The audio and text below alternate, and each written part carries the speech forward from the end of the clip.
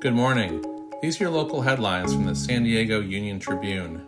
I'm David Clary, and today is Thursday, December 2nd. The first U.S. case of the Omicron variant of the coronavirus has been confirmed in San Francisco, putting California at the center of the nation's pandemic response once again. Officials said the infected individual had flown home from South Africa.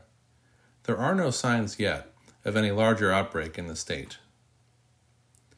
During its annual Snapdragon Summit, San Diego-based Qualcomm introduced technologies that deliver faster 5G and Wi-Fi, crisper photos, and always-on cameras for top-tier Android smartphones.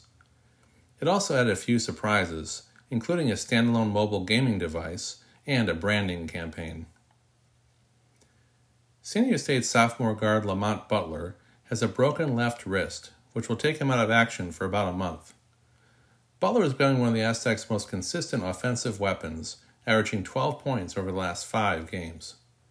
The good news, because of exam week and the Christmas holiday, his absence will cover only 4 Division I games. You can find more news online at SanDiegoUnionTribune.com. And for more of the biggest stories of the day, listen to our podcast, The San Diego News Fix. Thanks for listening.